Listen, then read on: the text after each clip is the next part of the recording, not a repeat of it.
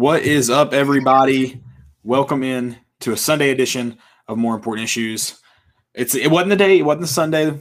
Tennessee fans, baseball fans, people in Lindsey Nelson wanted necessarily, but man, what a weekend. Great weekend to have, 100% capacity for the first time.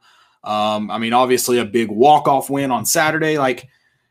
Yeah, you want to win the game. That's, you want to do that. But, Tennessee did just about everything else this weekend except, get the series. Yeah, it's hard to be mad when you compete all weekend. And, the two teams that played this weekend are two of the top teams in the country. Their record shows, their ranking shows. And, all three games was separated by one run. And the whole series was Arkansas outscored Tennessee by one run. It was just back and forth all weekend. Tennessee had its chances. Tennessee could have just as easily had a sweep. That's how tight these games were this weekend. So, yeah, just a great weekend for baseball overall. And not just it was a good weekend for Tennessee. I think it was a good weekend for college baseball. I think it shows how much this sport is growing, how much passion and, fandom is behind it. I think Tennessee just needed to have a good, I think Ross Kivett explained that a little bit where they just need to give Tennessee fans a reason to be bought in. And we've kind of done that. And I think it's really kind of given all of baseball really something to show. I was talking to my dad earlier today and, he's like, is the game not on TV today? And I was like, no. He's like, that's stupid. And I was like, yeah, it's picked so far in advance. And, they're playing lacrosse, I think, on ESPN or ESPN. Yeah, I think it was national championship, but still, come on. Yeah, I think you'll see a lot. As this sport continues to gain popularity, I think you'll see a lot more games and stuff scheduled probably next year and stuff like that. Well, too, I think it'd be harder. Maybe though, and we'll get in. Let's get the show rolling, and then we can kind of talk about the future of college baseball. We like you mentioned, we talked about it a little bit last week with. There's getting some dedicated outlets just covering college baseball. So it's gonna be exciting to see the that sport kind of pick up. And but we are gonna talk Tennessee, Arkansas. Of course, great win on Saturday, great weekend overall. Going to talk a little bit about the rest of the season, regional sites, things like that, as well as the SEC standings. Talk a little football. Talk a little as much content as we can dig out right now. Thank God, Tennessee baseball is fun to cover right now because otherwise we'd already be in the in the summer completely. So yeah, we'd probably have to take a show off because we wouldn't have really anything to talk about besides the NBA, and who the hell wants to talk about that right now? Yeah, why is it so bad? It feels like this every year. Right before the playoffs, pretty much everything slows down. It's felt even is it just no crowds now? I don't know. It's been boring. Yeah, it's there's not just one, everybody's getting beat any given night. So it's not even really fun to just oh, I'm going to bet on this team. And, I think they're going to win. It's not even fun to bet on them because you can't. Yeah, no, I've not done great in NBA other than the 3x2s. Shout out. Yeah. And then of course our of the weeks. If you've got some questions, comments, want to chat, go ahead and hop on there. What's up, Credence Wood? Good to have you in here. We're going to talk Tennessee baseball, but we'll talk about whatever you want to talk about. I think that's probably most people's topic of choice, though, on this Sunday night. It's relevant. It's relevant. It's exciting. Drop this in the chat, and Landon's going to tell you guys about a few people that make the show possible. Yeah, so go check out our sponsors, Tennessee Tap House, Hound Dogs, and Blue Water Climate Control. Also, our network, Volunteer Roadshow, do a great job of making the show possible, like Caleb mentioned. And here's a quick word from our good friends at Blue Water Climate Control. Blue Water Climate Control. From heating and AC installation and repair, commercial or residential, when you choose Blue Water Climate Control, we offer solutions, not a sales pitch. Blue Water Climate Control. Veteran-owned, superior service.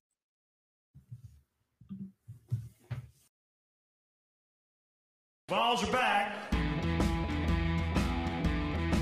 Yeah, they had us the first half, I'm not going to lie. Oh, could be Wayne! I think I got my swagger back. Oh!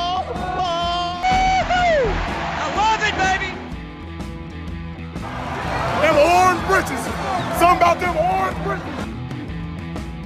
Tennessee wins! Got it by Tennessee, Jawan Jennings.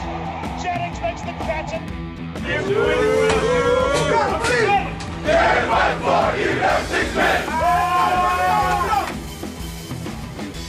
just won a basketball game, and we're very happy right now. I made up my mind. I don't expect to ever look back. I'm going to stay at the University of Tennessee.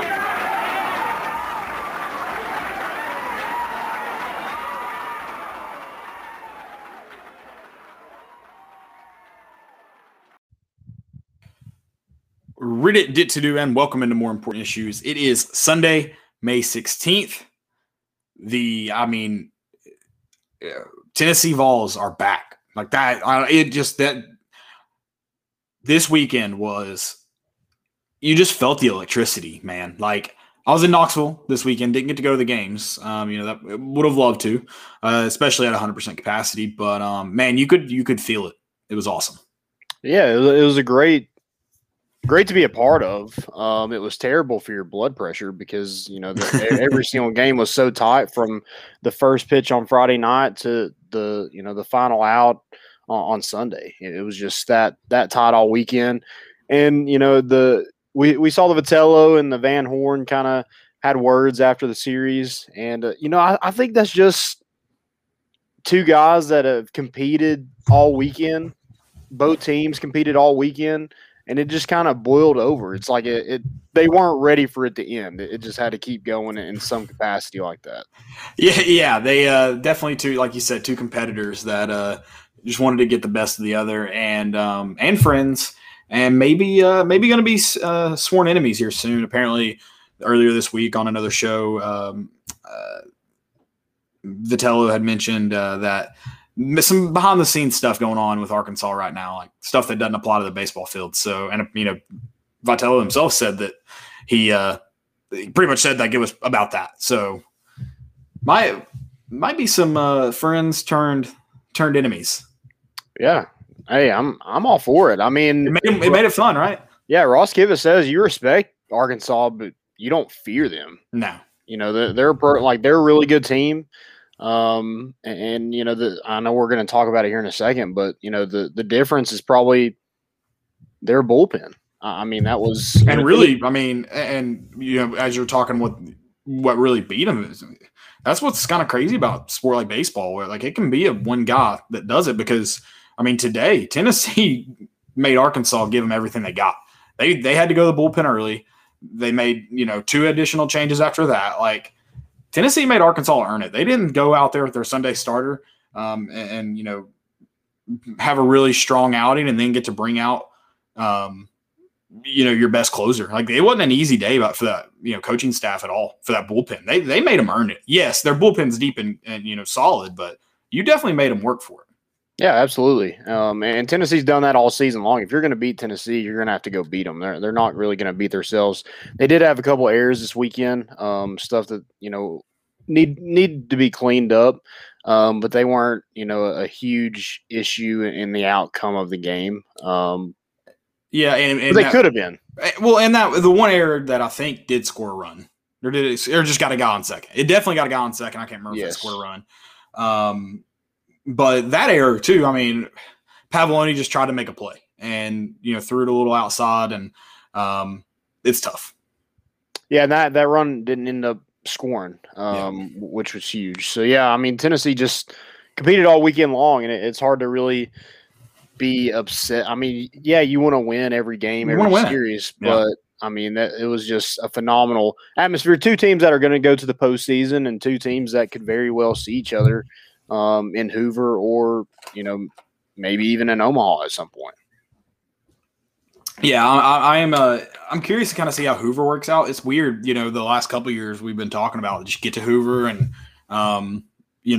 give yourself a fighting chance at the end of the season. Now you're like, Hoover's not important. If you don't win it, obviously you want to be there for the whole weekend, but you're in a regional. Like, you're probably hosting a regional, which but yeah, it's just it's funny how the circumstances of the SEC tournament have changed, and not just for baseball, for basketball too.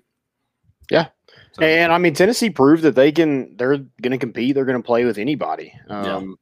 You know, the fact that they're at this point where they're playing the number one team in the country and making them play a full weekend series, full 9-inning game in that rubber match to actually get a win over them. I mean, that's far beyond what anybody thought Tennessee would do this year. I think they were picked to finish 4th in the East, and here we are sitting in first place in the East and right behind Arkansas for first place in the SEC. Yep. And just kind of talking more about, just kind of going back to the game too, about how Arkansas today had to literally give Tennessee everything. I mean, literally gave them everything they got. In as far as, Friday night. Friday night. I mean, how many Sports Center plays did Arkansas make in the outfield? Oh yeah. You played a good baseball team. Yeah, I mean they made a ton. They made some at shortstop with Battle. Christian Franklin in center field had one that, it would have been 7-0 Tennessee at one point on Friday if he doesn't make that play in center field. And I think along with just about everyone else was like, that's a run scored. When it went to that gap off the bat, you're like, scored a run there, and legitimately top 10. I don't know if it was. I don't watch top 10 anymore. I don't think you do much. It used to be my morning ritual, but now I just don't. But I mean, so he makes that. He had a couple just himself, Franklin out there in center field this weekend. That you're just that's one of those where you stand up and clap. Like, what else can you do? Yeah, they're great defensively, and I think that's what Tennessee's try to mimic. With Vitello coming from Arkansas, you try to mimic, and you heard Kivett say that it's like that Spider-Man meme where they're pointing back at each other. Like these were two, like it was a slugfest. I mean, they were plays made. You saw Evan Russell freaking break 8 ribs today into the wall. Yeah, for a foul ball. That I mean, that's just the type of players that are on this team and the type of players that Arkansas has as well. And that's what Vitello's looking for. I mean, he recruited some of those guys at Arkansas. So, just huge weekend for Tennessee baseball. This program is not going to go anywhere anytime soon. And I can't be mad about it. Like, yeah, you don't want to lose, but like, it's just one of those, like, yeah, they got the best of us today, but but next time. I think that's what Evan Russell was yelling to him after during that altercation thing. Yeah, and I got to give it to Evan Russell. We talked about it kind of with joked about ejections on the show on Wednesday with Kivett, and he said, no, when you got something to say to someone, you face them. Evan Russell walked towards Arkansas when he was chirping. Arkansas was walking away. So, Hey, credit to Evan. I mean, he's like the way he plays, like he's fiery, and I'm glad you mentioned his catch too. Not to gloss over that when you talk about Arkansas being a really, really good baseball team. Like, that's what made this weekend so much fun. Is that's not a fluke for Tennessee, like making some of the plays they made. Like, they do that just about every weekend. Now, yeah, some were all world plays. Jordan Beck's freaking throw home. Baby. I mean, from a long ways out, the only spot you can put it if you want to make that play, and he did it. Because if you don't believe me, was it Beck again that almost got made the same, an identical play? It was Gilbert where that time they barely beat it at home. Yeah. And that one, if it had to be in the perfect spot, and the base runner just did a really good job sliding in, but it wasn't in the right spot, and just a hair late. Some great. You had two really. That's what made it so fun. You had 100% fans, loud, like. Shout out to Tennessee fans. It wasn't just the Vol Creatures this weekend. I called it. We had a guy with a goatee and mullet with no shoes on going nuts over behind the dugout. So yeah, and there was a guy like filming him with his shirt off. I'm like, it was getting weird over shirt off and cargo shorts, man. It was getting weird over there. Hey, but that's what Tennessee needs weird. Tennessee, Knoxville is a weird place, and it's got weird people. We need to explore that, that thought for them. But yeah, just a if you're not weird, it doesn't make the atmosphere different than anywhere else. No, and just two great baseball teams, in my opinion. Not biased at all. Like, the best fan base in college athletics. And that Lindsey Nelson's not some beautiful stadium. It's not big. Could you imagine if you had 10,000 people there? And there probably would have been. No, that's what I'm saying. If it was bigger, if you've got if you got the seats, Tennessee fans will be there. Yeah, I mean that famous line in Field of Dreams, if you build it, they'll come. I mean, that's true. Yeah, for sure. And I mean, if the tequila was flowing in right field, there you go. That would have been a nutty afternoon. Yeah, I got a most important. I guess I can go ahead and mention that. But yeah, if they had the bats, the bat cups like they did with the Myrtle Beach Pelicans, did you see this? No, wait, what?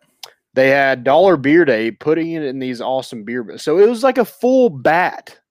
Oh, yes. I've seen those at baseball games. Yeah, okay. I'm with you. For $1. That's awesome. And dangerous. Yeah, absolutely dangerous. And probably illegal. Like there's gotta be a minimum on alcoholic beverages, right? Yeah, maybe it's like one bat per person.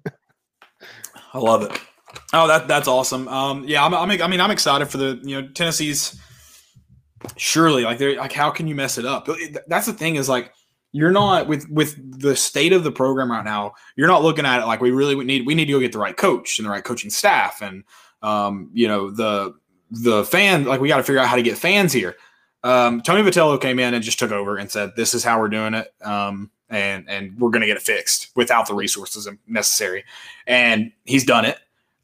He's done it so well. You now have the fan support because Tennessee's not allocating the time and money towards baseball like they do football. And I'm not saying that he should, but it's just not the same kind of support. So all that's left for you to do is what you should have been doing all along. And investing in the baseball program. And I say all along because Knoxville's got a really, really solid talent pool. Like just Knoxville. I'm not even talking about the rest of the state of Tennessee. And there's a lot of talent in Knoxville that, I think wasn't he from Nashville? Who was it? I had the roster pulled up.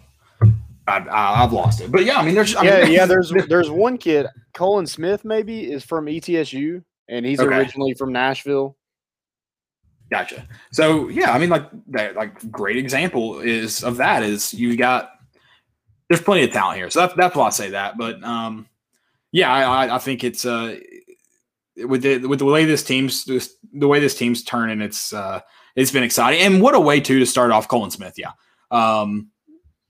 With Friday night, just a great game. Tennessee obviously got out to a hot start.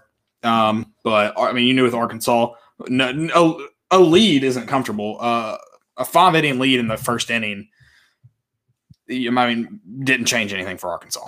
And no lead is safe in this league. You saw that with Vanderbilt. I think Ole Miss had a 10-run. They were up by 8, but they had a 10-run third inning. Oh, my gosh. And Vanderbilt came all the way back and almost – Okay, so Ole Miss did win, though. Yeah, they almost – I think they lost by like 3 runs. But still, they had a grand slam. There's so much talent in this league. And Kivett told us that it's a grown man's league, and that's for sure. Because, even bottom of the ninth with a team like Arkansas, the bullpen that they have, and you think that – lead is safe, but one swing in the bat can change things. Yeah, thank you, Max Ferguson. That shot was awesome. But yeah, with no lead is safe. I thought so. I was because now Tennessee's still in first for the East. I didn't see the final yet. I hadn't seen the final yet, so you scared me. I thought Vanderbilt had came back. I guess they did come back. You're right, but I thought they had come back and won. So yeah. Yep. So still sitting first place in the East. Mississippi State lost, so now we're in sole possession of that second spot in the SEC. I think the first 4 get a first round bye in the SEC tournament, so that's something Tennessee hasn't done in a really long time. So yeah, that's it's gonna be a lot of fun. And they probably have to get swept next week to fall out of top 4, right? Yeah, probably, and some teams have to win.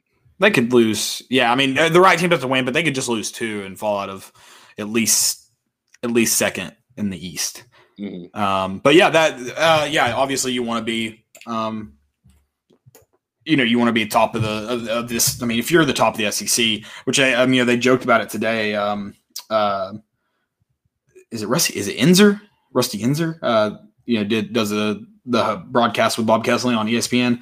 But they were I can't remember who they were talking about specifically, but they're like he's one of the best in the country, and kind of stopped. He goes, one of the best in the conference, and Bob Keston was like, I mean, he's probably the best in the country then, if that's the case. Oh yeah, and so it's like, and that's the same way with teams. It's obviously what they've done. Was it Cobbs, their reliever?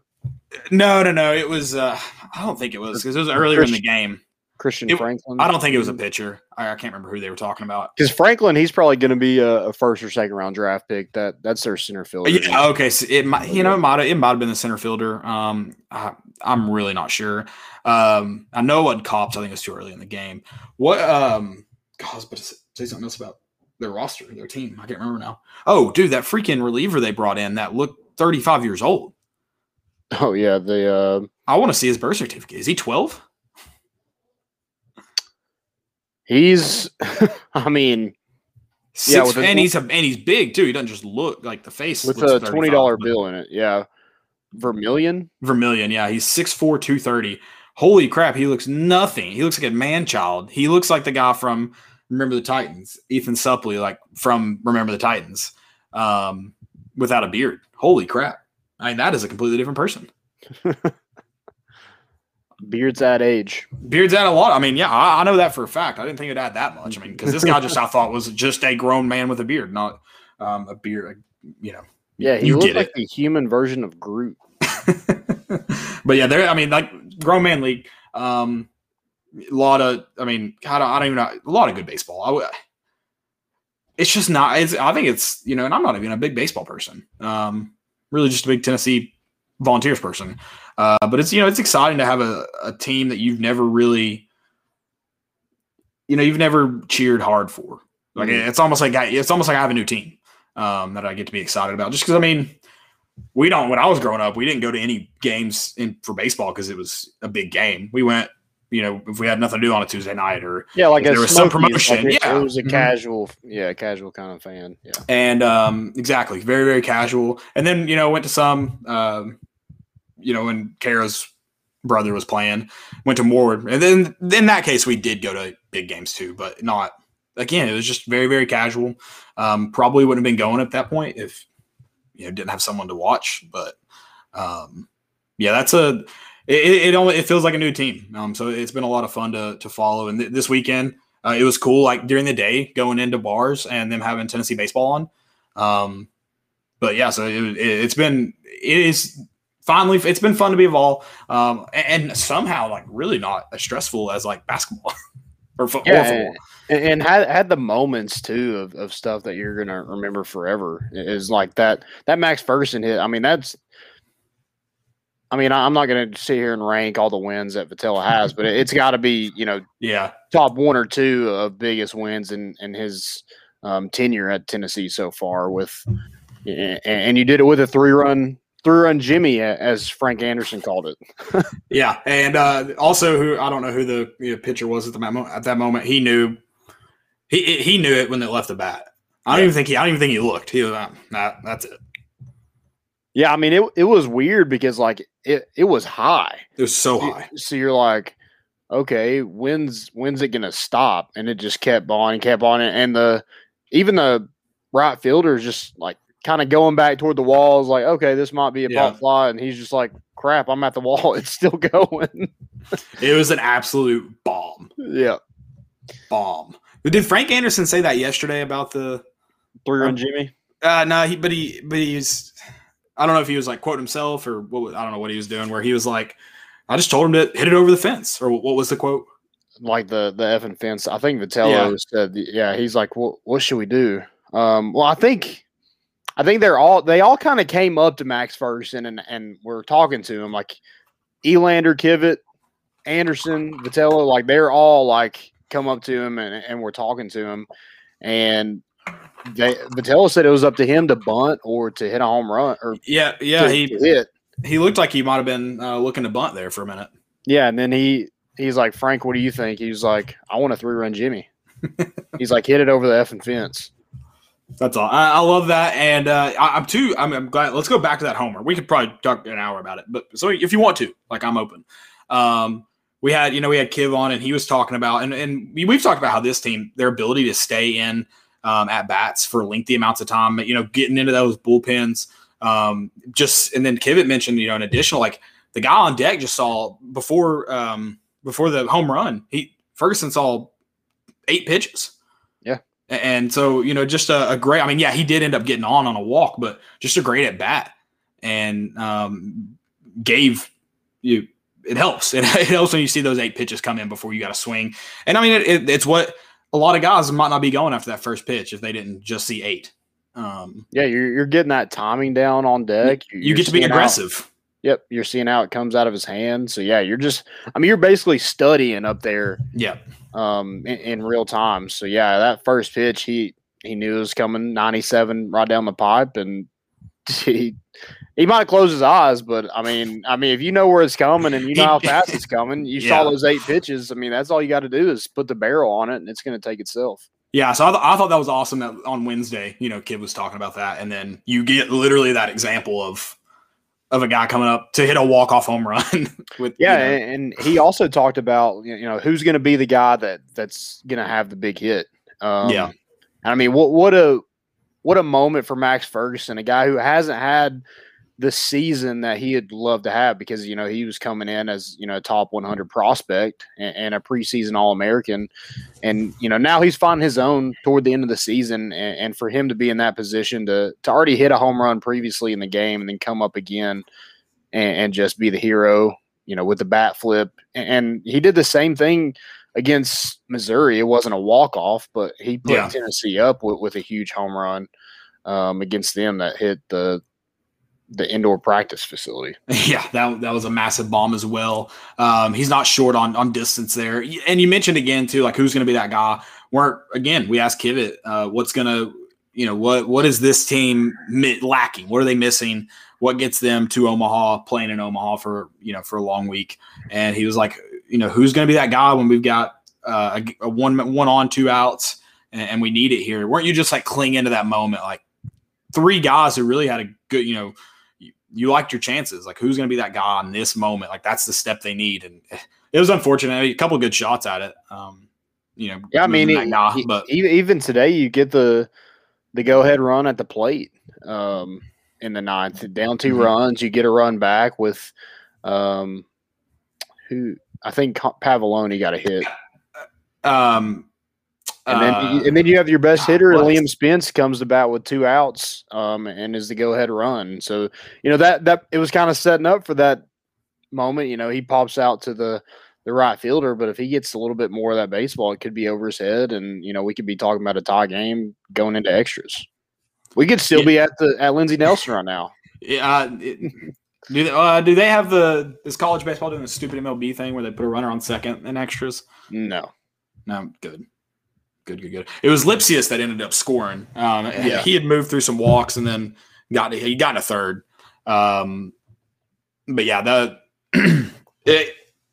golly, I thought I was clinging to that moment. It would have been, I mean, what a freaking win that would have been.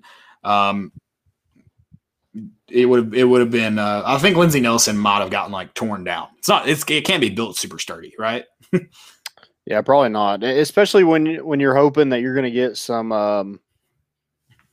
upgrades here soon. You're probably not taking care of it. You know, you're not getting those reinforcements. So yeah, all the little cracks and stuff in it probably aren't getting filled. So yeah, it probably would come down if they were to do that a second time in a row. Hey, how did the checker look in person? Gotta ask. I mean, it was cool. I mean, just a little underwhelming. Like there was no good. I didn't see any good like camera shots. You know, I didn't see any pictures from somebody, or, you know, ESPN obviously didn't give you a lot of great shots. I couldn't really tell. But I mean, it's just hard to make anything like in a small place like that.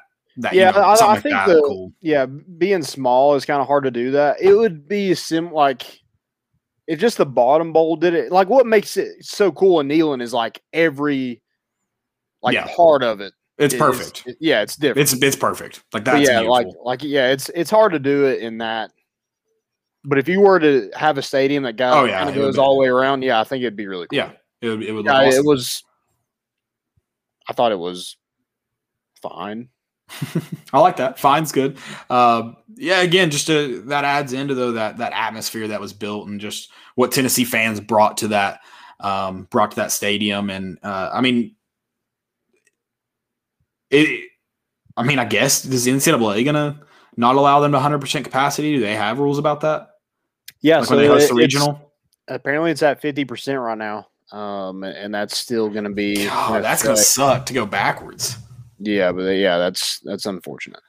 See what I hope they fix that because, like, I mean that goes like, the atmosphere that you saw is like you said, it's a step back from what you've had. Well, and I think they need to do it even if it's at 100% capacity for the regional. They need to do. I think softball's made it permanent now, but used to when they would host super regionals or regionals, they would bring in grandstands in right field at softball. I guess that's where you'd have to do it for baseball too. But they need to figure out how to bring in some at least temporary grandstands for the regional game. Yeah, that'd be cool. So, especially if it's 50% capacity, so then you can get more people there, even though it's spread out. Yeah, I would like to see them put down the left field line where those little umbrellas and stuff are right there, behind it, where it's just like a parking lot almost. Yeah, it's just parking lot right now. There's really nothing behind. You could, I don't know the logistics that go into that. I would think it would be feasible. Right. But they got to figure out a way. Hopefully the NCAA lifts that because a lot of states are going, you saw who did Arkansas play last week? LSU? Ole Miss, those at 100% capacity. Mississippi State is. I think LSU is. Georgia. They played Georgia. Was it Georgia? So Georgia's back at 100% capacity. Whoever they had played on last weekend. So yeah, it would be great to see that too. I'm glad I jumped around to talking about other SEC teams. Tennessee talked about this season. You've only lost 2 SEC series. Yeah, both to number 1 and number 2 in the nation at the time. Right, and somebody commented today. They're like, "Yeah, I love these Vols, but they can't win the big one." I'm like, dude. And they didn't get swept, so they did win the big one. One of those games. Right. Yeah,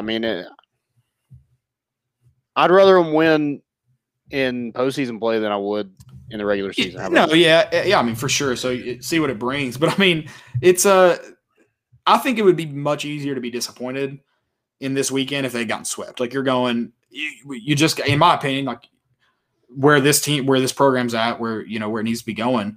I think this weekend you were just looking to get the best of Arkansas one day. Yeah, just get them on one day. I think the thing that's almost like it stings a little bit is you led all 3 days.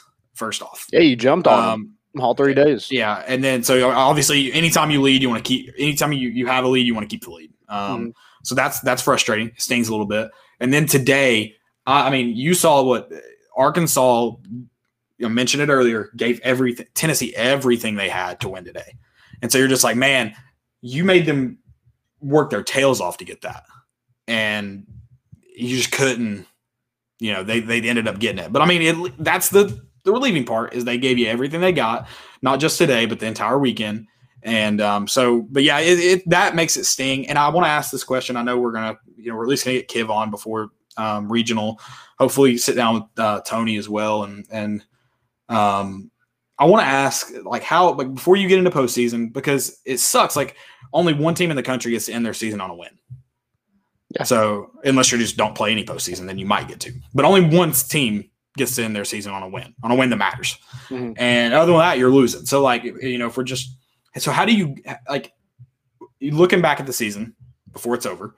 How do you grade what you've done, where you're at, and what goals did you set that you met, those kind of things? Because if we're gonna pretend every team, their lives cling on how the championship game, that's just not the case. Teams just don't have that. So how do you grade it? Because obviously you're going to be upset after the last loss. So I'm just curious. Obviously a very successful season, but how do you grade it? That kind of thing. I'd like to hear that output before you're a little upset. Yeah, and I don't know about the coaches, but just looking what this team had before Vitello took over to where they are now. Yeah, and we've kind of kept up with them since before Vitello was here. So if you're looking at that, if you're not just looking at this season, and that guy was just they can't win the big one. But when you look at where they were at from a talent standpoint, from a competitive standpoint in the SEC, Tennessee should not be in this point. A rebuild takes a lot longer from where they're at to now. I mean, you look at the football program, like it's in constant rebuild. Hopefully they find the right guy and they're able to get back to that point. But like in 4 years, like I don't expect Tennessee football to be in the top 5 in 4 years. Right. But like Vitello's like gotten us to this point. So I mean, losing to number 1 Arkansas, number 2 Vandy, teams that have been up to this point for a while.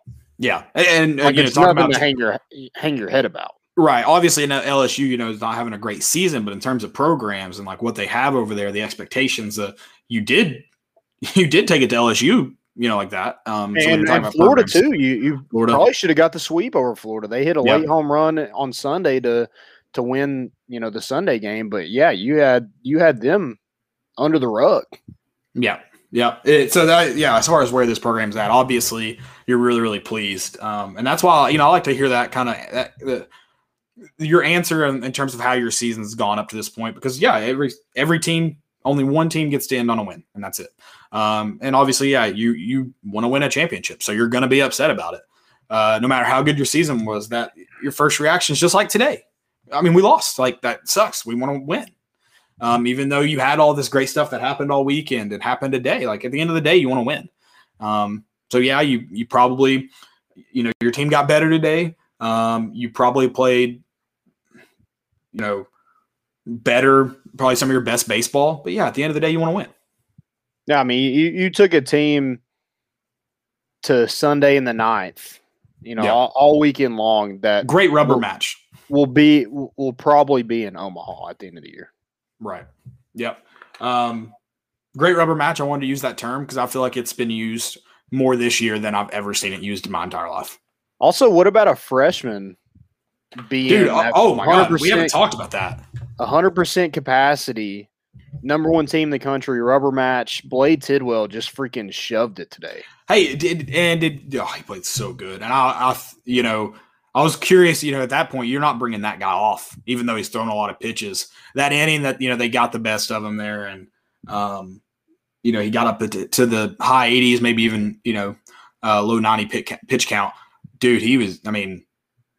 But he was just bringing it. And I don't know if Kiv mentioned him as being a psychopath. He looked like a psychopath on the mound. I paid attention to that. Like, I was just watching how he reacted to every single pitch. He looked like a psychopath on the mound.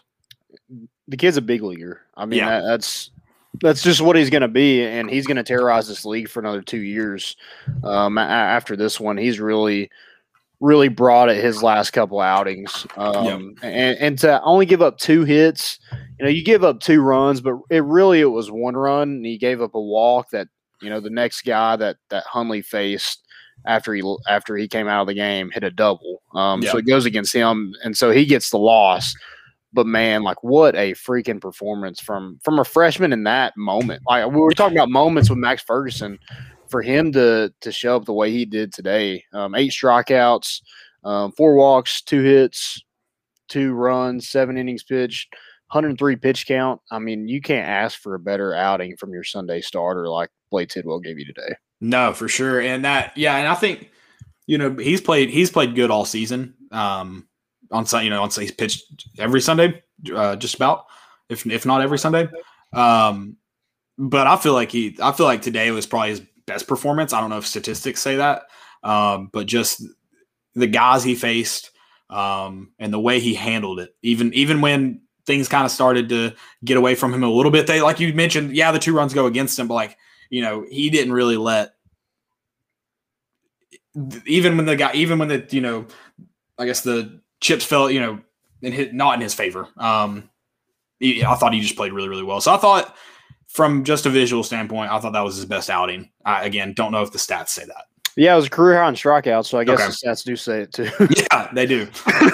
What did he end up with? 8? 8, yep. 8, yeah. So almost got the case for queso by himself. And I think, too, he didn't have any in the first 2 innings, maybe the first 3 innings. So all 8 of those came in the last in the back of it. I don't know how to say that, but you get later. Pitching in the 7th inning and still throwing 95 miles an hour, like, that's ridiculous. That's what's crazy. His velocity was so high for the entire game. Yeah, again, well, going back the entire to- time he was in. He's a big leaguer. Like he's Yeah. going to be a high draft pick, 100%. Yeah.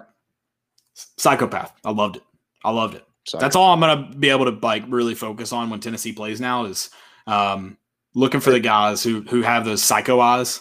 yeah. I mean, what kind of coach like actually like says that about a player? Like, oh yeah, he's a psychopath. That's why I love. Well, but he was like, I think they would love it if I said that to him. Oh yeah, and I'm like, that's yeah, why. that's the That's why compliment. everyone loves this team because like they want to be psychopaths.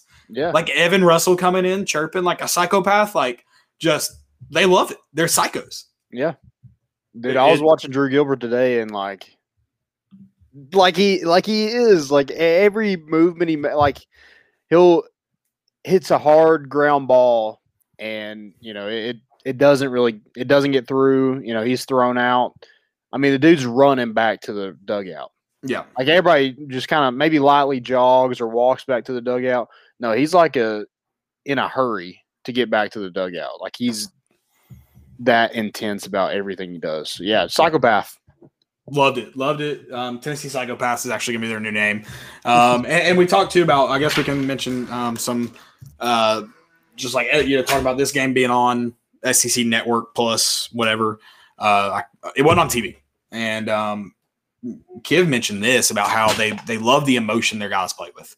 Like this should be like you should be passionate out there. Like you shouldn't. Like he loves the celebratory stuff. What in my opinion is making college like everyone love college baseball. Yeah, I mean, and I don't know how flexible TV stations and stuff like that is, but they got to get more flexible. Right. I mean, like if this was predetermined way back, I mean, Tennessee and Arkansas were both picked to finish fourth in their division. So that's the thing; they should have been on anyways. Like Right. it really, yeah. It's like like Saturday during the day. I got to think there was nothing else on at 1. So Saturday was on TV. Was it? Okay, so I think that's why it played. We talked about why it was during the day and not at night. Okay, so Saturday was on TV. That makes sense why every bar had it. Seriously, just about every bar had the game on. I think it was on SEC Network. So yeah, it's so dumb to me. Like you have one game. Yeah. What's the point in playing a series if one game is like televised? Yeah, and I think too, with like I said, the popularity of baseball. I think next year ESPN, I hope, is going to evaluate their college baseball coverage because I think that's the next kind of avenue that's like it's almost untouched. Like they don't even have an agreed upon like official college baseball ranking. No. So I'm curious to see if they pick up that coverage because I think obviously if you have Saturday night like college baseball games, people are tuning in because it's not about where the better baseball is. College football is just as popular, if not more popular, especially in some parts of the country, than NFL football. It's not because the teams are better. Like if you go watch an MLB game, go watch one tonight, you're going to see better plays in that 9-inning game than you're probably going to see on a college baseball. Like that's just because you have better athletes, Right. or not. I mean, yes, better athletes, but also more experience. Like, so it's not that the product's just better, or like the talent's better. It's the product as a whole. You're getting the bat flips, the crotch grabs, the chirping, mixed with good baseball, and people are eating it up. The sound that the bat makes when it hits the ball. See, I'm a wooden bat. I love the crack of a bat. I think that sounds infinitely better. I like the ping. See, if now it used to be more of a ping. Now it's kind of almost like a thud wood, now. Yeah, like a wood bat because the freaking BB core just took all the fun out of everything. See, I think ping almost sounds Little League World Series to me. Yeah, like it sounds like it sounds like a summer in July, sitting at home with nothing on TV, so that's playing. So I'm a wooden bat guy. I forget who. Maybe Kentucky had like bats that were pinging. Like it wasn't thudding, it was pinging. I was just like, do we check it? I don't know if those was BB core. I mean, if Kentucky would end up winning that series, I think you gotta at least check them, see what's happening in those bats. Kentucky had a pretty good weekend this weekend, right? See who I thought I saw them getting the better of somebody on Saturday. South Carolina. They got swept. Yeah, I thought they led Saturday. I might have to go back and look, but they didn't even score. So maybe it was today. They were up today at one point. So I'm pretty sure. No, they weren't. I'm a liar. I swore they were. Yeah, just looking at the SEC standings, I mean, you have to, if knock on wood, but if South Carolina were to somehow get a sweep, I think you could maybe end up 4th in the East. Yeah, I mean, you got to go – exactly. You got to go out and win this day. I'm glad you mentioned the standings. Kind of talk about that a little bit as we get into postseason play. I know that came early, but while we're here, Tennessee, like you mentioned, it goes back into this being a grown man league. If you want a first-round bye, and you do, you got to win this weekend. This one's just as important as the rest of them. Yeah, we did have a question before we get off from Tennessee baseball. We did have. First off, we're never going to be done with Tennessee baseball, Landon. So that's true. Just drop that crap. We're going to circle back to Tennessee baseball the entire show. Let's be honest. So Dub himself says, "Do you think benching Durkee and putting Booker at the plate was the right move?" ? I mean, okay. First off, hindsight's 2020. No, it was the wrong move. I'm just kidding, but obviously it didn't work out the way. Yeah, it didn't work out. I think Booker is going to be a phenomenal player, and the fact that he got that call in that moment tells you probably a lot about his development so far this season. Well, and they made the same move on Friday or Saturday. So Saturday, and he had the double. Mm-hmm. So he had done it. I think you were you got to give that guy a try after what he did literally yesterday. In my opinion. I think it was Friday. Is it Friday? So that, in my opinion, yeah, I think it was the right move. With everything you knew at the time, you knew he stepped in and I think it was pretty identical moments when they had him come in and pinch hit. Yeah, I mean he's a guy that he's a big bat. He can Duke can swing it. Nothing against Durkee. I think he's kind of an unsung hero of this team. He's just kind of been that and not to Evan Russell's level, but he's kind of been that guy that they've recruited. They've recruited other guys to play that position, but they just always seem to be comfortable with Evan Russell, with a Pete Durkee, things like that. Durkee just keeps on. He produces. He's a hard out to get. The home runs, and he doesn't have a ton of RBIs, but the guy finds a way to get on base. And when you're able to get on base at such a high rate, it's hard for to put somebody else in. So, am I going to say it's the wrong decision? No, because I don't know what these guys look like outside of the games they play. So they're going to have more trust and more confidence in those players, and that's their call to make. Yeah, and I think in terms when you just but it's when you're winning that many games, every decision that you make is, that's your decision. How am I going to judge you when you're the number 4 team in the country? Right. But I think too, it's just hindsight's 2020. Obviously you watched, where he wasn't able to make that play on, today, but he's done it before. It's hard to, I think there's a lot of when you grade how you thought coaches made decisions that day, there's a lot of ones you're man, that's just a really stupid decision. And then you have some where you're could you have made a better one? Maybe. But I think with everything you knew, that's what you do. This isn't a Butch Jones not going for 2 situation. Right. The best batters in baseball are, they're hitting 300, something like this, 300, something like that. So that, 3 out of 10 times you're getting a hit. He didn't get a hit today. So, that was, the other 7, he just didn't, he struck out. You got to put it in play. And that's probably something that they'll, relay to him. Hey, when we put you in this moment, you got to put the ball in play. You can't strike out. But I think he's going to be a phenomenal player. And you had one freshman freaking shove it against the number 1 team in the country. Hey, let's try another freshman to see if he can, Let's see if these new guys can cut it for a while. Yeah, and getting him that experience is going to be huge for his development down the road too. So maybe it's not just hey, we're trying to get this win today. Maybe it's a long-term decision there. Might have been part of it. Hopefully, you just went all for the win, though. Right. But like, there's more to it than just. Yeah, no, I don't think it's a guy that you're like, and I think too with Durkee. I mean, it doesn't seem like.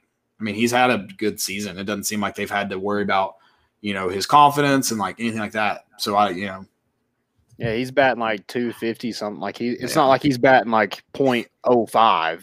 Yeah, and you're trying to bring him back or something. Like that's not the situation. So right. I think most Vol fans, see that move happen, and I think everyone's ears perked up a little bit, and got the people on their feet, edge of their seat. Like I think everyone expected big stuff too. So it's just didn't make it this time. You also faced one of the best pitchers in the country. So it is what it is. It's one of those you stand up and you tell the dude good play and you tip your hat. So I do want to talk more and see if you have anything else about the SEC standings since next week is the last SEC series before the end of the season. We do have a question. What about the spat between – we talked about it a little bit. What about the spat between Vitello and Van Horn there at the end? If you missed it, because I think everyone missed how it started initially. Apparently they did go over to shake hands. And then maybe a couple words were exchanged. Some of your mothers, I don't know what was said, but it ended up almost being a outfield clearing brawl because they were all in the outfield to get final words when this took place. So yeah, and then Vitello and Van Horn came together after they had huddled up with their players and talked it out. I guess I think it was a little more civil, but it doesn't look like that either of them walked away.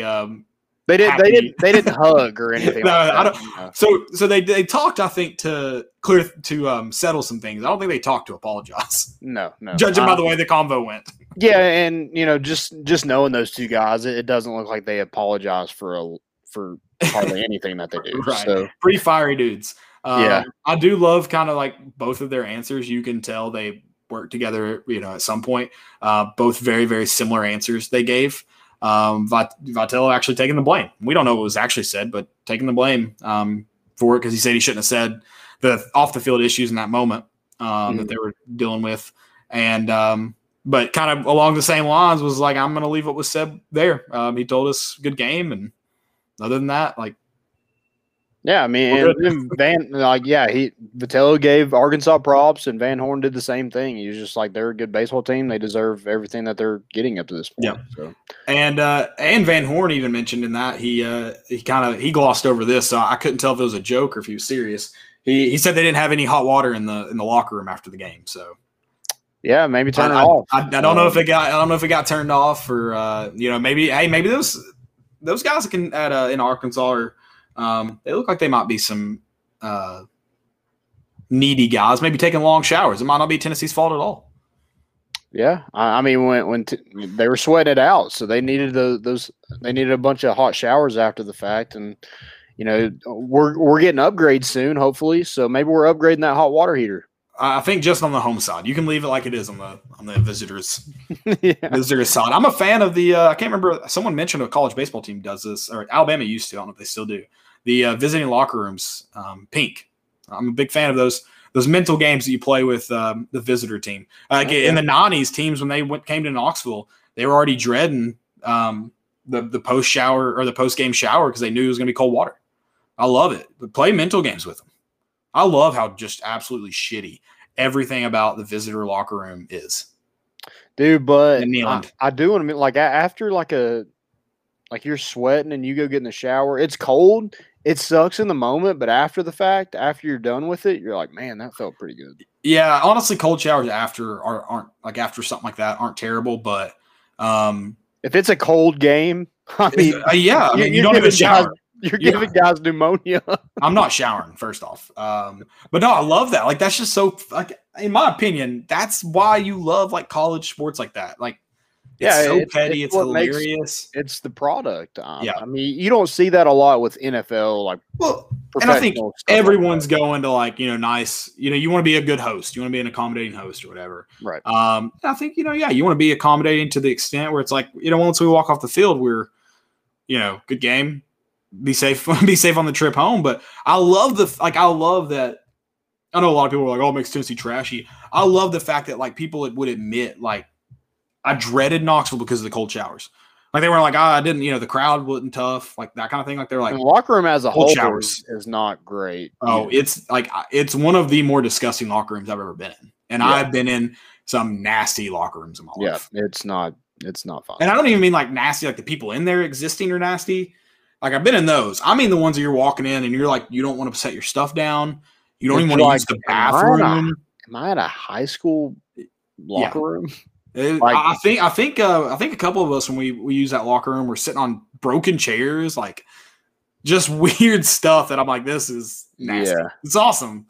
And like knowing now what this is really like this is hilarious. But like the tunnel even to like get in and out of the stadium for the visitors is just grimy and nasty. Yeah, I love like it. You're going to stay in a nice hotel. When you get to the stadium, you're not going to have a great time. Yeah, you better live it up at the airport hotel. Yeah, the Hilton or whatever they stay at. So I'm excited for Tennessee's upgrades, but keep the visitor locker room over in Lindsey Nelson. Keep it grungy. Yeah, going back to the spat, I don't think it's really anything. I think it's just two guys, competing all weekend, and it just kind of boiled over to they weren't done. They wanted more. Yeah, it's I'm curious to see if anything kind of comes out of it because to me it sounds recruiting involved. So yeah, curious to see like if and I think Van Horn said he was like recruiting. This and like he's like I don't really know what it was. It was a weird quote because he said recruiting and then he named one other thing and then said and everything else or like all of it. So he was like choose between those three. I was like, well, you said all of it, so it was obviously that one. That covers a lot. It's just a funny quote. Yeah, he that was the first thing he was asked. Actually, he wasn't even asked about the rubber match. Was not the first question. He didn't. Apparently, they didn't even want to talk about the game at Arkansas. So yeah, I mean, you got to have something cool to write about. Yeah, and dude, talking about going back to how they need to upgrade, invest in the baseball program. It sucks to hear Arkansas fans get the pleasure of saying your stadium's terrible, like comparatively speaking to theirs, because they're right. Oh yeah, 100%. And it just sucks. I'll argue with them, but they're right about the stadium. Yeah, your stadium's. I mean, you are in Little Rock, Arkansas. No one wants to be there, so. But they're Fayetteville. Yeah. Fayetteville. Yeah, I mean, potato. Exactly. Arkansas is Arkansas. It sucks. I love that there's people over in our section, like, we're on them all weekend about Walmart.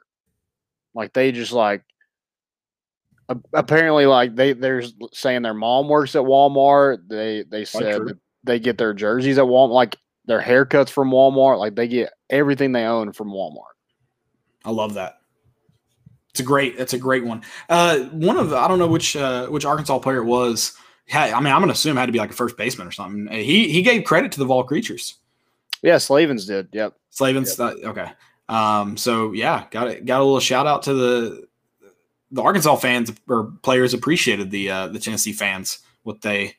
Yeah, there was another guy. His it was their first base coach. His last name was Wernes, Wernes. Oh, they called him Wiener the entire weekend. So it wasn't as clean as normal, huh? No. I mean, I guess that's you could. It is funny because it's like 50-year-old men just calling this guy Wiener, and like him and the third base coach like stood next to each other, and they're just like, Thompson loves Wiener, and it's just it's fun, all in fun. Yeah, all in fun. Exactly. It's great stuff. Okay, so anything else about the SEC standings? Anything like that? And then, sorry, go ahead. That's kind of all. I mean, it's going to be interesting to see what happens with, the teams who don't make it to Hoover, the last two teams, because you have Texas A&M and Auburn. I think Auburn won that series this weekend against Texas A&M, but they're both 8-19. Missouri is 7-20, and then Kentucky and LSU have kind of separated themselves from those teams. But it's going to be interesting to see who gets that last spot with those three teams kind of at the bottom. Missouri gets a huge, much-needed win over Mississippi State this weekend. I don't know how, but they did. And going back to that guy who says Tennessee can't win the big one, I mean, when you have a Missouri team that's able to knock off the number 3 team in the country, yeah, and you worked them. Yeah, and you beat them pretty handily, right? So I think LSU could be considered a big one. Florida, they're ranked number 9. They have to be considered a big one. You got Georgia, right? If you're able to get the win over South Carolina, Kentucky, all these teams, every team in this league should be in a regional. Like, they have the talent to be in a regional. It's just the fact that they're all in the same conference. You're beating up on each other. Yeah. And I'm glad you mentioned Missouri in terms of just how you played last weekend too. I think that is a great example of this team. I can't remember who was asked this question, but about where they're going to finish. Vanderbilt, that was down at that point, where they may finish in the SEC. And he's like, I think it was Liam Spence. We're just going to take care of business and everything else will, see how it works out. But we got to do like that's the approach you have to have, because you got to go out and win, potentially you got to at least win one, maybe even, to stay in first, you probably got to win all 3 next weekend. So, you just got to take care of business day by day. Can't win all 3 if you don't win the first one. So definitely take care of business. And I think Missouri they will not make it to the postseason. They're 4 games back, so they're done after this weekend. Missouri, I think Kentucky has 11 wins. Let me pull it back up. Missouri has 7. It's just in the SEC, so the bottom 2 in the SEC don't go to Hoover. Oh, okay. I didn't realize it wasn't done. Okay, so yeah, they have a chance to go back. Okay, yeah, gotcha. They'll probably have to take care of business. I don't know who. That's weird that they do 2 and don't do 1 from each conference. Yeah, division. Excuse me. Yeah, they play Auburn. So I mean, if they go and beat Auburn, there it is. They could be in. Yeah, assuming A&M doesn't. Yeah, they've got Arkansas, right? Do they? I can't remember. So if it is that, that's even better for Missouri. They have LSU. And LSU's fighting to get in a regional, so that's a tough team right now too. Right. Gonna be a fun day or fun weekend again for SEC baseball as far as seeing where all these teams play. Arkansas plays Florida, so they've got a pretty tough test ahead of them next weekend as well. Speaking of those regional sites, let's talk a little bit about that. Tennessee gets finalists for regions. They're pretty much guaranteed to host, right? Yeah, I know it's a weird year. At this point, you didn't get swept by Arkansas. I think if you lost 6 straight, you could, be one of those final teams in. But yeah, I think Tennessee was going to host regardless. They announced the 20 potential sites. Is it 16? And they'll go down to 16 on Selection Monday. So that'll be next Monday. Did they just leave 4 in to still have a Selection Sunday? Yeah, I think it's kind of maybe they have a couple bubble teams that could play their way in and stuff like that. So they did 20. I think LSU is definitely one of those teams. Right. I thought they were in there. Maybe they're not. No, LSU is not a potential host site. They're not. I'll pull up. They're trying to get in a regional, not a host. Sorry. Right. South Carolina, they're probably playing for one.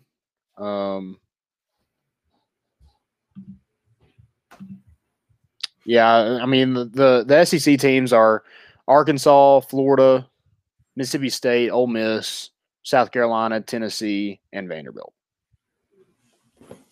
So you have quite a bit of those SEC teams in there that will probably host. That Ole Miss beating Vandy today was huge for Tennessee as far as just where they kind of fall in the last couple. Yeah, and good for Ole Miss too, because they're going to lock down a regional because of that.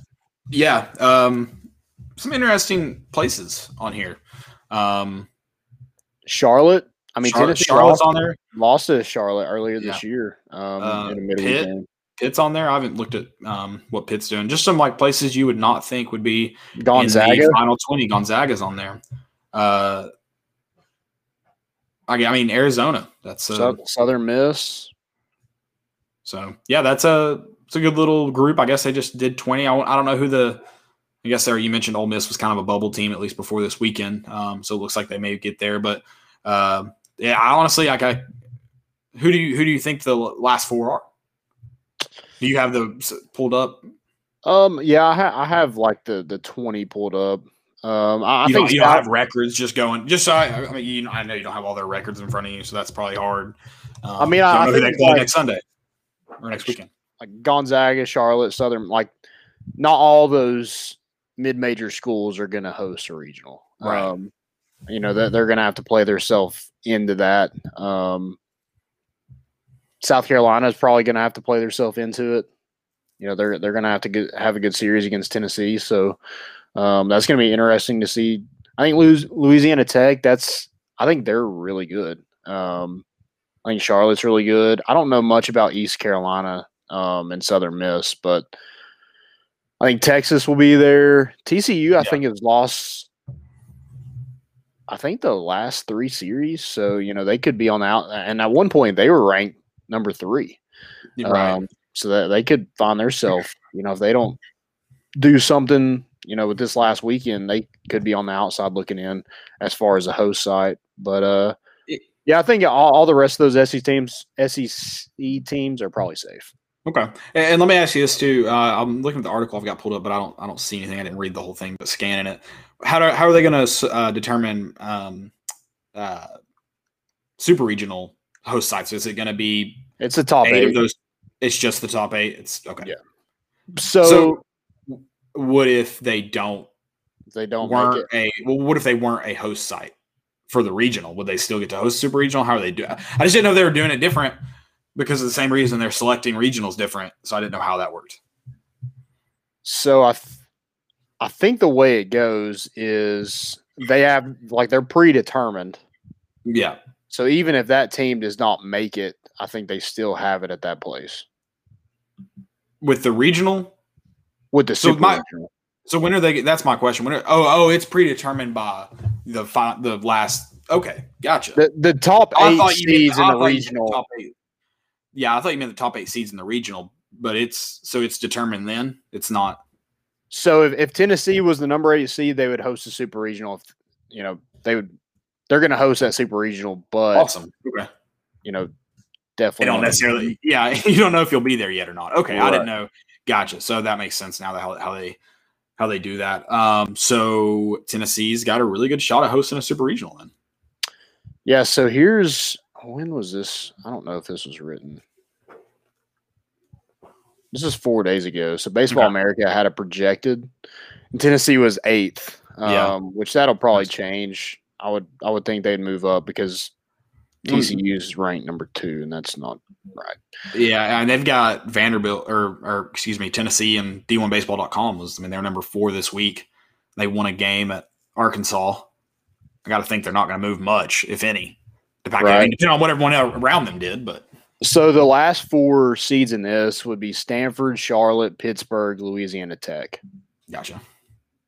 But Ole Miss was projected as a 2 seed, so they're probably going to host now. So they probably knocked one of those teams out. It's going to be interesting to see because I mean this weekend, it's not just like what we thought they were just going to go ahead and do it. But you know they're able to put 20 to make teams, I guess. Yeah, I mean that's pretty cool. Make it worth it, I guess.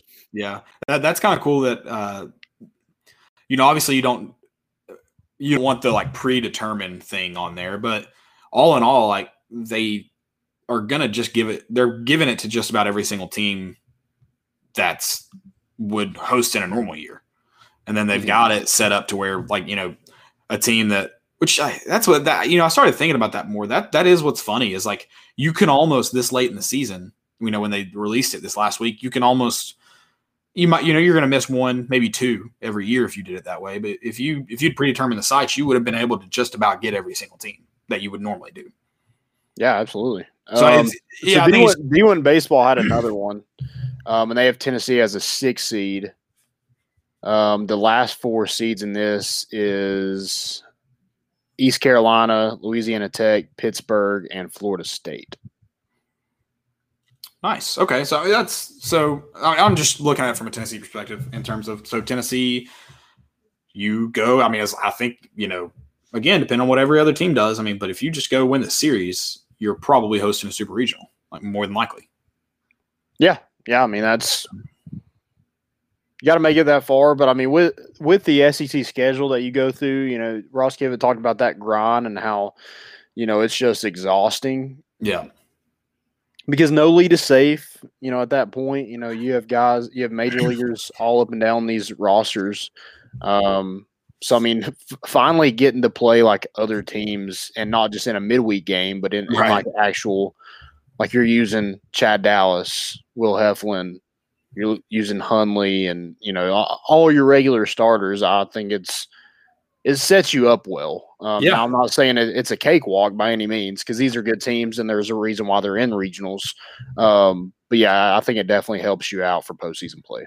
And too, we haven't mentioned this yet as far as like where you're going to fall in the last rankings. You also get to play at least one more SEC team after South Carolina.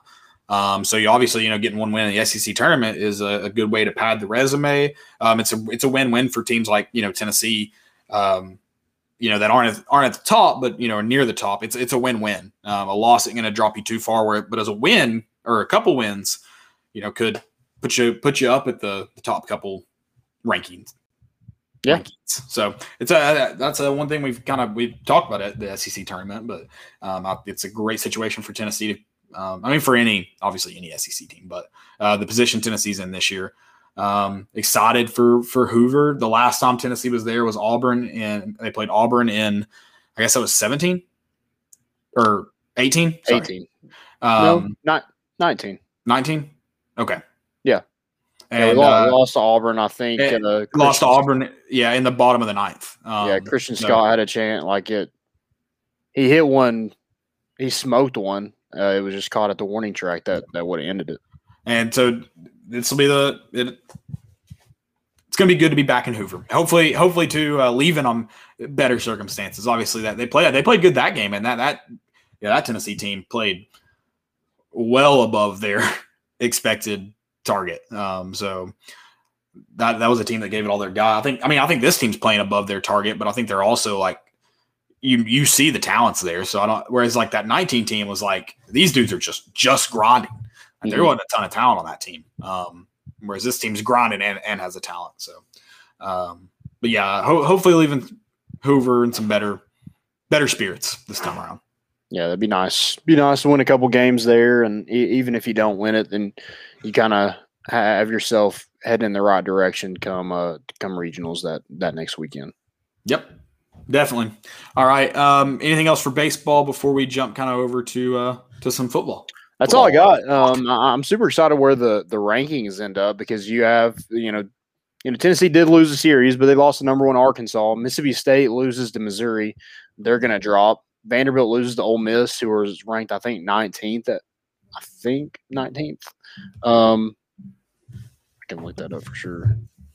Yeah, 18th, sorry, per D1 baseball. So, I mean, they'll probably drop. So I don't think Tennessee maybe could even move up after a series loss like that. So be interesting to see where it ends up tomorrow. Also, I think it's huge for Tennessee baseball to get Connor Pavoloni back behind the plate. He mentioned him a little bit. He played well this weekend too. Yeah, got some hits, squared up a bunch of balls. Some were, right at people, but that's baseball. That's going to happen. Yep. But yeah, I mean, Jackson Greer did a great job. While he was kind of dealing with that hand injury. I think that's a guy too that obviously out of necessity, but you found him in some midweek games. Obviously you feel like you get more out of Pavoloni, but then he came in, and he came in just a tough situation. I was actually thinking about that the other day, like where he came in that Vanderbilt game on Saturday night, and Vanderbilt had a ton of speed, and they took it right at him. Never let him get comfortable. And I mean, credit to Vanderbilt. First off, I mean, they can run bases. They don't have a problem in that category. But they saw I don't want to call it a weakness, but like where Tennessee has to bring in a guy who hadn't played tonight in a very, very tough situation. And I thought for confidence wise, that's got to bring you down a little bit. But dude, he's played really, really well over the last couple weeks. He started getting hot in some midweek games. I think is when he hit that first big home run. And I thought he gave Tennessee, postseason when you got a ton of games. Especially when you're that hand injury, it's probably not close to 100%. No. So he's still got a little bit. So maybe give some relief if it's necessary, next week in Hoover or something, whatever. So, yeah, I think that's big to get him back, not just because, I thought Jackson Greer handled himself well. But it's just a guy who's been in the program for a long time, a guy that your pitchers trust. He's another big at bat, and he's a big leaguer. I mean, he was up there. I think he was a preseason All-American in some outlets. So definitely want to see him get back on track. And I think he started that this weekend. I don't think he started on Friday, but I think he came in. Yeah. Yeah, I don't think so either. I think I remember thinking – I thought I remembered him being back. I couldn't remember. And then I think I remember thinking, I guess I dreamed that because I don't think he was in the starting lineup. But, I was very confused for this weekend when obviously he played. But, yeah, I don't think he started Friday night. Yep. Definitely got the start on Saturday and Sunday. But, yeah, I think that gives Tennessee a huge boost. Again, just staying healthy is huge for any team when it comes to postseason. Any sport. And I think Tennessee's pretty healthy right now. Yeah, you'd like to have a guy like Ben Joyce or Jackson Leith, in your bullpen or starting. But, I think Tennessee's, for the most part, pretty healthy at this point in the season. Yeah, obviously you're always going to deal with some injuries, but you haven't, like you said, lost too many guys. So it's been from that perspective. As soon as you started to say that, I was like, dude, Jackson Leith, we didn't even get to see him this year. Yep. And are there some weaknesses in the in that bullpen? Sure, no, not weaknesses. Do you have some areas of need in that bullpen? Sure, but dude, they played just as a group so good without arguably the best guy on the roster. Yeah, absolutely. So, yeah, had a lot of guys step up this season for sure. Excited to see where we're at, and excited for another weekend and headed to Columbia. South Carolina, not Missouri. Yeah, thank God. Not that one's better, but we know which one's worse. Okay, so let's talk a little football. Let's get into that. At least when you said best players this fall, I mean, I guess you could have been talking like volleyball or something, or maybe you wanted to talk some lady ball soccer. But I did prep for football, so okay, yeah. That's no shade to the other two either. We'll I'll tell you their best players this fall. But we're talking. I plan for football, so we're gonna have to go football. Yeah, I just it's not an episode if you don't talk a little bit about football. So sure. I thought this would be interesting. Kind of talk about Tennessee's best player come this fall. I think it could be a number of players, and I think a guy that it might need to be not necessarily it will, but a guy that I would love to see it happen is Alontae Taylor. Mm-hmm. And I'm not even going to go offense. I think, Tennessee's got some playmakers on offense, but they need an eraser on defense and a guy that can blitz, a guy that can tackle, a guy that has all the intangibles to be a lockdown corner in this league is Alontae Taylor. Now, if he can just erase the bonehead mistakes at different times in the season, I think he's got a shot to be a really good player. And, I mentioned the intangibles. I mean, he could be a high round draft pick, but you got to erase the mental lapses. I think he's in a similar spot to Bryce Thompson as when you talk about getting drafted. I think to get drafted, he's going to have a pretty good year. I'm not even talking about getting into the high round. I think he's going to have to. Now he may get where Bryce Thompson didn't get it. I think he probably gets a combine invite, so maybe he got to play good enough. But I'd say right now he's getting an invite. I don't know. I don't know if that's the right thing. But anyways, I think he may benefit from a normal year, not a COVID dealing with where they didn't even have a combine. But yeah, I like that. I think he obviously didn't play his best football last year, and you desperately needed him to. Mm-hmm. Yep. And then the year before that, he had a decent season, but it was kind of in the doghouse a lot with the BYU game kind of started it, but just those mental lapses. And the year before that, he was outstanding.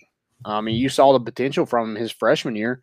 He was a preseason All-American, and then and he's not a guy that's going to have a ton of interceptions because I just think he's a different style. Yeah, he's way more aggressive. Yeah, than like a Bryce Thompson who like has the ball skills and stuff like that. Not to say Alontae Taylor doesn't have the ball skills. I mean, the dude played quarterback in high school. I think he's got plenty of ball skills. I think at one point he was in the receiver room. Right. But I just want to see him kind of used as like a threat to, if you're not getting a ton of pressure up front, I think he's a guy that can come off the edge and blitz from his corner spot and could really be a threat for opposing offenses. Yeah, no, I like the way I like the way Alontae Taylor plays at the line of scrimmage. Definitely, obviously, you like the ball skill corners. Those ones get you the ball back more often than the type that Alontae Taylor is. But he helps Tennessee out a lot. I think too the aggressiveness is really, really great at the line of scrimmage with the new RPO stuff where a lot of last minute decisions made at the line of scrimmage, more so than So I think it fits that very. I think I like Alontae Taylor. I hope he's one of the better players for Tennessee this fall. So how'd you do it? Like, are you gonna flip defense offense, or are you just going after it? Just your best guys. I'm just letting it have it. I mean, like you could go a number of players. I would like to see Tyler Barron make that next step. I don't really know who steps up at that kind of pass rusher. It's got to be somebody. Right. So who is it going to be a Byron Young? Is it going to be maybe a Bryson Eason? But I think Tyler Barron, from what we saw last year, I think he has the intangibles to do it. He's already kind of taken on that leadership role, kind of similar to Alontae Taylor. When he kind of took over that the Vol leaders, and then he does the Tay Talks. I think Tyler Barron is starting to get more and more exposure and just kind of thought of as a leader in that locker room. So yeah, I just want to see him kind of maximize his potential. The kid's huge. I think like I go back to the intangibles. He looks like a NFL player. Yeah. Now can he build on the production he had last season and really be a thorn in some quarterback sides? Maybe more of a thorn. Maybe more like a a tree falling on him. I don't know. Yeah, a bit more aggressive. The first one I've got is, and really too, I think at least what from outside looking in and just judging by the kind of things you mentioned, like Tay Talks. I think Velus Jones Jr. is doing something like that, right? Yep. I think he has like his own YouTube vlog. I don't know if it's because he's probably one of the oldest guys in the room. Added with like you saw a pretty big exit from like most of the leaders this year, but he seems to be much more of a leader this year, which sometimes it's hard for transfers to come in and be leaders because you're the old guy, but you're the new guy. So it's kind of hard, but I think now we're the Tennessee Trojans. So just bringing the USC guys over. But I think, it's probably being one of the older guys in there. You do you're going to have another year and then mixed with like pretty much every other leader's gone. Like there's not a lot of returning leaders. Probably Alontae Taylor on the defensive side of the ball, and that's about it. Matthew Butler. Matthew Butler is returning. Yeah. So, I mean, not a ton of leaders. So I think he's probably stepped up. So I'm hoping that being an older guy maybe helps some of these younger guys along faster. But I also think, and especially in Heupel's offense, it's going to be great for him and Jalen Hyatt getting their speed and just trying to get them into space and the ball in their hands. I think it's going to be a good situation for him. Obviously, it's a guy that just didn't quite make the plays you wanted him to last year. So kind of like Alontae Taylor, the talent's there. You hope the production matches it. Yeah. I think you have to go with Velus Jones or Jalen Hyatt. Like it's going to be one of those guys that get the majority of the receptions. They're going to split. Like both of them are going to have receptions, but one's probably going to have the bulk of it. And I think Jalen Hyatt just has that maybe Velus Jones has the experience, but Jalen Hyatt, he just has that like the speed. Like he just looks more of like an NFL receiver. And I think too, and I don't know which one it is, but I think the answer to who's going to get more of the looks, more of the receptions this year, more of the targets, I think it's going to be whoever just does a really, really good job of finding space on the field. So yeah, good route runner's part of it, but you also kind of Heupel also just from the videos I've seen of UCF, like it's just getting guys into space. And so whoever can do a better job of doing that, I think will be it. I don't think I saw enough last year to confidently give you an answer of who I think that would be. But yeah, I agree with that. Also, I guess going back to the defense, because I feel like you might know offensively. Like Jabari Small is probably going to be your best running back. You have Jalen Hyatt, Velus Jones, Cade Mays up front. Darnell Wright up front. I think those guys are probably like not set in stone, but like they're you at least like kind of know in the back of your head like those guys are probably going to be your best players on offense. Right. Jawan Mitchell, he made a list of, I think it was the SEC Mike made a list of the top transfers in the SEC and Jawan Mitchell was number 4. Henry To'oTo'o is number 3. So, I mean, like, Henry To'oTo'o is probably your best defensive player last year. If Jawan Mitchell is right there with him, he's probably your best defensive player this season. Texas, he was Texas' leading tackler last year. I just hope this is a better – I don't know what went down at Texas. I don't know really – I know they had a coaching change, but I don't know the reasons why he left. But I hope this is the right situation for him and he's able to maximize, because Tennessee desperately needs it at linebacker, because you don't for have sure. hardly anybody. For sure. I mean, linebacker is obviously the biggest area of need defensively.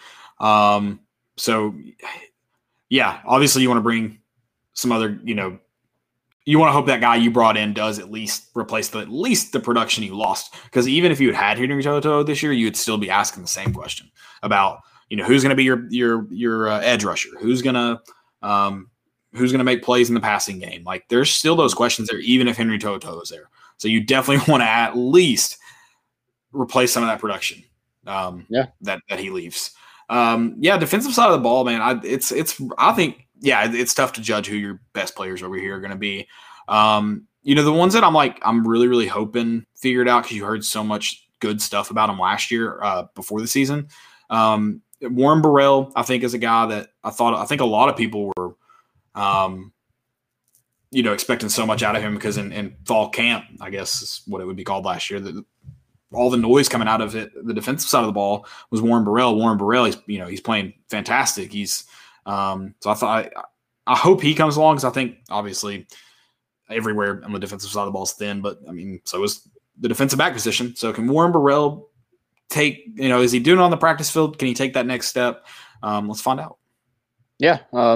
Flowers is another one that, has kind of been hampered by injuries since he's been here, but has had that potential, super athletic. We mentioned the ball skills with Lawrence Taylor. I mean, he's got that. He was a big baseball prospect as well.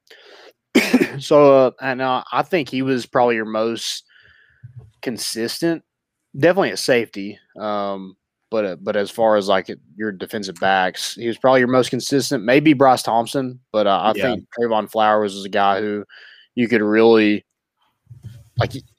It's not good when your safeties are helping out in the run game. But he also played with the line of scrimmage a lot, and right. he's kind of like Alontae Taylor. He was really good in the run game, really aggressive. So yeah, you're right. You don't want your defensive back, to be your leading tackler or anything. Not that Trayvon Flowers was, but he had a lot of tackles, and yeah, he did. You're right.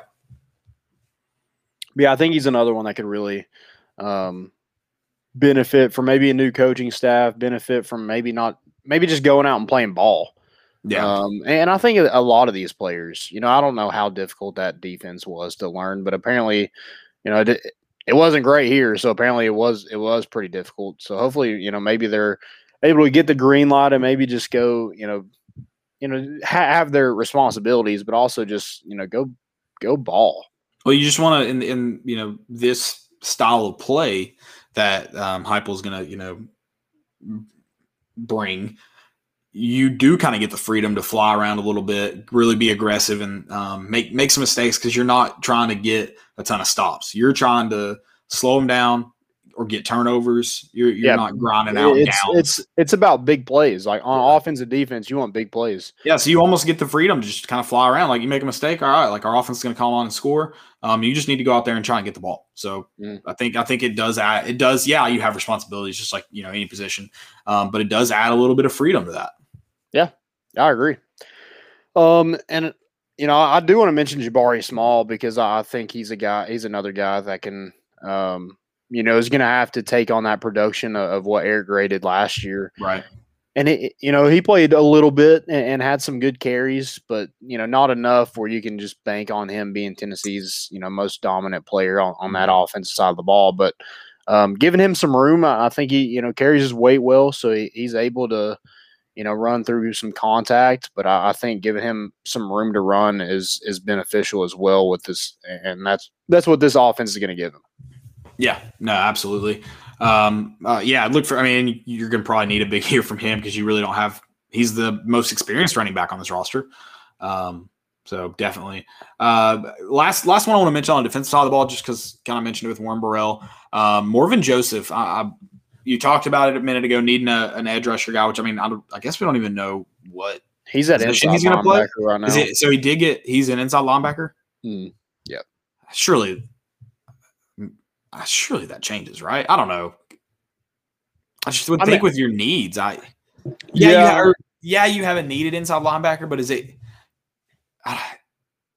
it greater than your need for an edge rusher? And I just think if we're just going off talent, and I think that's pretty much all you can go off of because of there's not any production from anybody. You need an edge rusher desperately, and I would think he would be one of your more talented ones. Yeah, because you moved Roman Harrison to inside linebacker too, and maybe it had to do with a lot because Jeremy Banks and Roman Harrison were all injured during the spring. So, you had to have somebody there. So maybe that has something to do with it. But, yeah, I'm kind of with you. I thought that he would be a guy that you'd put in that position. But you moved Bryson Eason to kind of that position. You have Tyler Barron, Byron Young. So maybe they thought that was a better fit for him. Yeah. I don't know. I mean, I'd like to see him experiment with some guys in those two positions because you kind of have some in-betweeners. Like Bryson Eason, like he's not like a typical NFL edge rusher body. Right. He's huge, but not like tall-wise. He's not like a 6'4". I think he's around 6'1". Yeah. And like 280. So I don't know. He'd be a bigger linebacker, but he's kind of a smaller edge rusher. So yeah, you kind of have those kind of in between guys. But it's going to be interesting to see kind of what kind of lines out because when those guys come back, where does Morvin Joseph kind of land in that depth chart? Yeah, I agree. I hope though that he gets a big year because I think the talent's there. So definitely see with him. Definitely a question for. A lot of those guys, but a lot of just hope. I think there's a lot of questions, so just a lot of hope right now for Tennessee. It's going to be definitely an interesting year, but I think all things considered, I think it could be a decent year for Tennessee. When I say all things, I just mean schedule lines up nicely with you, and I think surely you at least score some points, right? Yeah, and hopefully we're talking about the end of the season, like who was Tennessee's best players. Hopefully it was a quarterback in there. Yeah, that's a great point too. It's almost got to be, right? Yeah. So, do we have any more questions before we get into our segments? That's all the questions I have. I don't think we got any in the chat. No questions there. Sorry, I did a poor job of watching it during the show. All right, well, most important of the week. What do you got? Most important. Let me pull it. So one of my most important was the Myrtle Beach Pelicans doing the $1 beer day. Okay. And putting it in the beer bats. That's pretty awesome. Yeah, I like that a lot. I would just like obviously I'd like to drink it, but I'd like to have that souvenir too. That's pretty good. Love souvenirs, right? Souvenir beers, souvenir drinks. My first one is Barstool Sports Foreplay Pod to be specific. They are so I don't know if we talked about it or if you saw it, but the NCAA canceled the Baton Rouge regional for the women's golf for women's golf, and they had said it. They couldn't. They said the course was. This is the issue, and why it's so stupid. They said the course was playable, but not playable at a championship level. Well, like if your options are don't play or just qualify the top 6 seeds, and it's playable but not at a championship level, everyone plays the same course. You play it. Like it's that. And like, I mean, I would think if it's playable, that means it's not a safety hazard either. So it's not like we just don't know if it's safe. We're not doing it. Like, sounds like you could have played the tournament, and instead they just canceled it, moved the top 6 teams on. Obviously, this isn't equal, but Barstool's doing 4Play's doing a tournament for the teams that did not advance. So they get to play one more game or one more match and one more tournament. So they're putting it on for all those teams in Arizona. So I think that's pretty awesome. Terrible NCAA. Like obviously, just they can never make the right decision. And I don't mean that to like let them off on like this was an obvious decision that you just played the tournament and they failed at that. Yeah, and I don't know if you have any more most importance, but my next fail of the week is them keeping the regionals right now at 50%. It's like most of these regionals that have been playing games are at 100%. And now you expect them to take away that home field advantage that they worked so hard to get, and you make them go to 50%. Yeah, my question too about the regional, I assume when they did the bid for it, they probably had to agree to 50% for sure, like no funny business. But man, how great would it be if all of the sites were just like, no, we're shoving it to them and we're going 100%. Yeah, like what could they do? I guess if like one did it, they could give it to another team. But I mean, unless they don't tell. I mean, but they'd have to tell the fans. So the NCAA would know before like the not of. It can't be like they show up and like, oh, wait, what? So that's the thing. Right. It's like, but I think if all 20 were like, no, we're doing 100%. Yeah, I mean, what would you do? Yeah, you're just not going to have it. Yeah, exactly. And then you kind of do something like, I mean, not the exact extent, but like you just have your own. Like you just go play these games. Like that's what I don't understand why the NCAA has so much pull when all these teams could just be like, yeah, we're not using you anymore.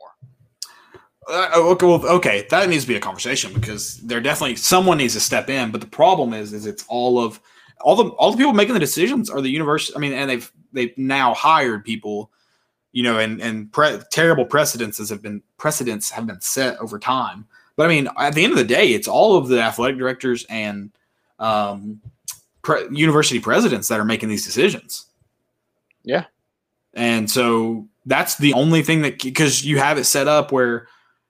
Yeah, they don't necessarily have a say in literally every decision, but like they make the rules. They do, elect people to these positions. So it's like that's why they don't leave because it's the university. It's dumb to an extent, but I don't know. It's like, yeah, I wish they could leave. One day. One day it's gonna happen, right? The problem is like it can't just be one team break away. They wouldn't have anybody to play. It's gonna be like a conference. Yeah, it's gonna have to be another NCAA, and then because that's going to be the same thing. It's going to be presidents and ADs running it. And then you have to find a way to like not let it get back to this point. It's just like it's like they're redoing cable. Yeah, exactly. Exactly. Eventually, you're just like, wait a minute. Now I have cable again. After you realize you have Hulu and Netflix and HBO Max and Stars, and you pay for the CBS packages and in ESPN Plus, and you're like, okay, I'll just have cable again now. That's cable. And I have to go to a separate app to get all these. Yeah, this is so stupid. Exactly. I'm going back to cable. Yeah, eventually you just reinvent the NCAA unless you really had. Yes, it needs to happen. It needs to happen. Yeah, I mean, like at some point, like you're just going to be like, how do you keep making bad decisions? Like you said that earlier. I'll never know. Never understand it. I did not have any more I don't think I had any more most important. Let me check about fails here, but yeah, that I was going to say Garrett Crochet got his first win, but I think we talked about that on Wednesday. Yeah, because did he get Tuesday night or Wednesday night? I think he got it Tuesday. Okay. I talked about Rush Probst on here, yeah, because you made me say something mean about some high schools in Knoxville when I mentioned it. Big Probst guy. Oh, I love Rush Probst. How can you not? So I bought 2 days and I only watched like 2 episodes. So this before. Yeah, it was during COVID last year when I literally did like legit like nothing. Like nothing was open except the grocery store. That type of. I don't have any fails. It's been a failless back half of the week. Failless. That's not true. There's probably been a lot. It probably has. I've been so busy this week. Like my sister got married, so I wasn't able to go to the game. Congrats on Friday. Yeah, everything nothing went terrible, so that's good. That's like a positive to a wedding. Like nothing went terribly wrong. So isn't it great for a wedding? But I think that's bad luck for the marriage, right? Like you got to have a couple incidences. Oh, really? Okay. I think so. I think obviously, hey, you get to have a great time that night. Nothing happened, but yeah, I think that's bad luck. Don't tell your sister that, but. Well, I'm trying to think now. Did anything like terrible happen at mine? Other than we were like in a foot of mud. That was hilarious. I couldn't even when you stand, you kind of like sway, move your feet, keep from passing out. I was like glued. It was like suction. So I couldn't pick up my legs. No, nothing bad happened at your wedding. There was the groom's mom and the best man were dancing and they fell. They both fell. Oh, I thought you meant at your wedding. I was like, no. I was dancing, I was dancing with your mom. Okay. Yeah. I was like, I'm sure I did at some point, but I don't remember it, and I didn't remember anything happening from it. So I was like, Tracy, I swear nothing happened. So yeah, so that happened. So maybe that's something. I don't know. I don't know. I honestly, I feel like I just made that up, but it sounds like a tradition. Because maybe it's something like, you know what? This is probably what it is. I probably heard people like say it to brides when like something happens. You're like, that's good luck. Like you need something. Oh, that's just a calming down tactic. Yeah, exactly. Oh, okay. So it may be one of those kind of superstitions. But yeah, no, there's some stuff happened at your wedding, but I wouldn't call it bad. Just normal people being drunk, that kind of stuff. Oh yeah.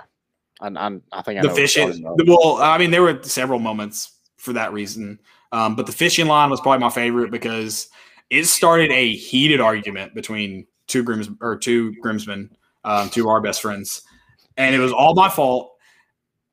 And I did not fess up. I think I've told Brody now, but I did not fess up. Still technically have not fully fessed up, but it was hilarious and it was a heated. Yeah, that fishing line was everywhere. And the fishing line was everywhere. Like you made a fishing net. Just about. You were catching everybody. And I think the one off your car was like a good 100 feet long too. Like it wasn't even just the one I accidentally brought up to the reception hall. Like it was everywhere.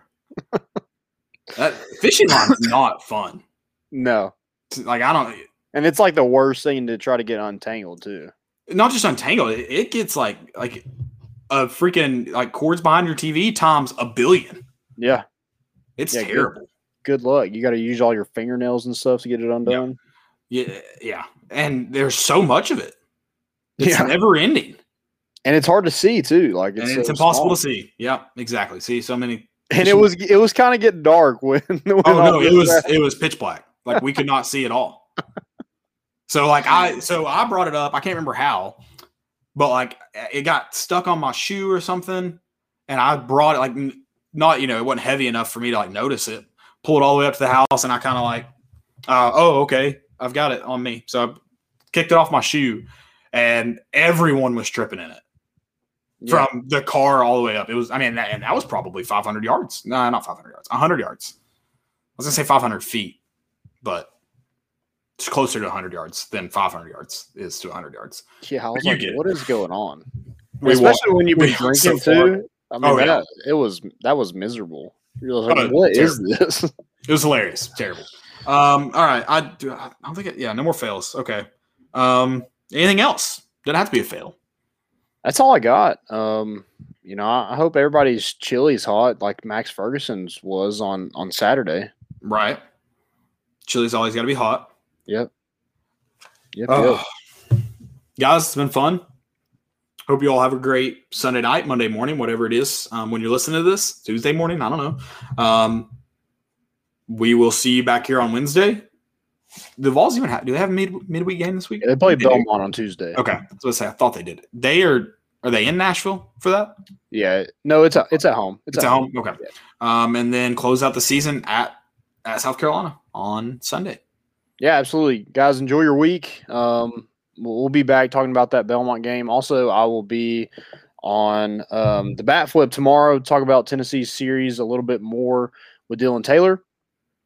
And then we will be back Wednesday talking, everything. Let's do it. Anything that y'all want to talk about. That's all we got. We're bringing the boat in, and we out.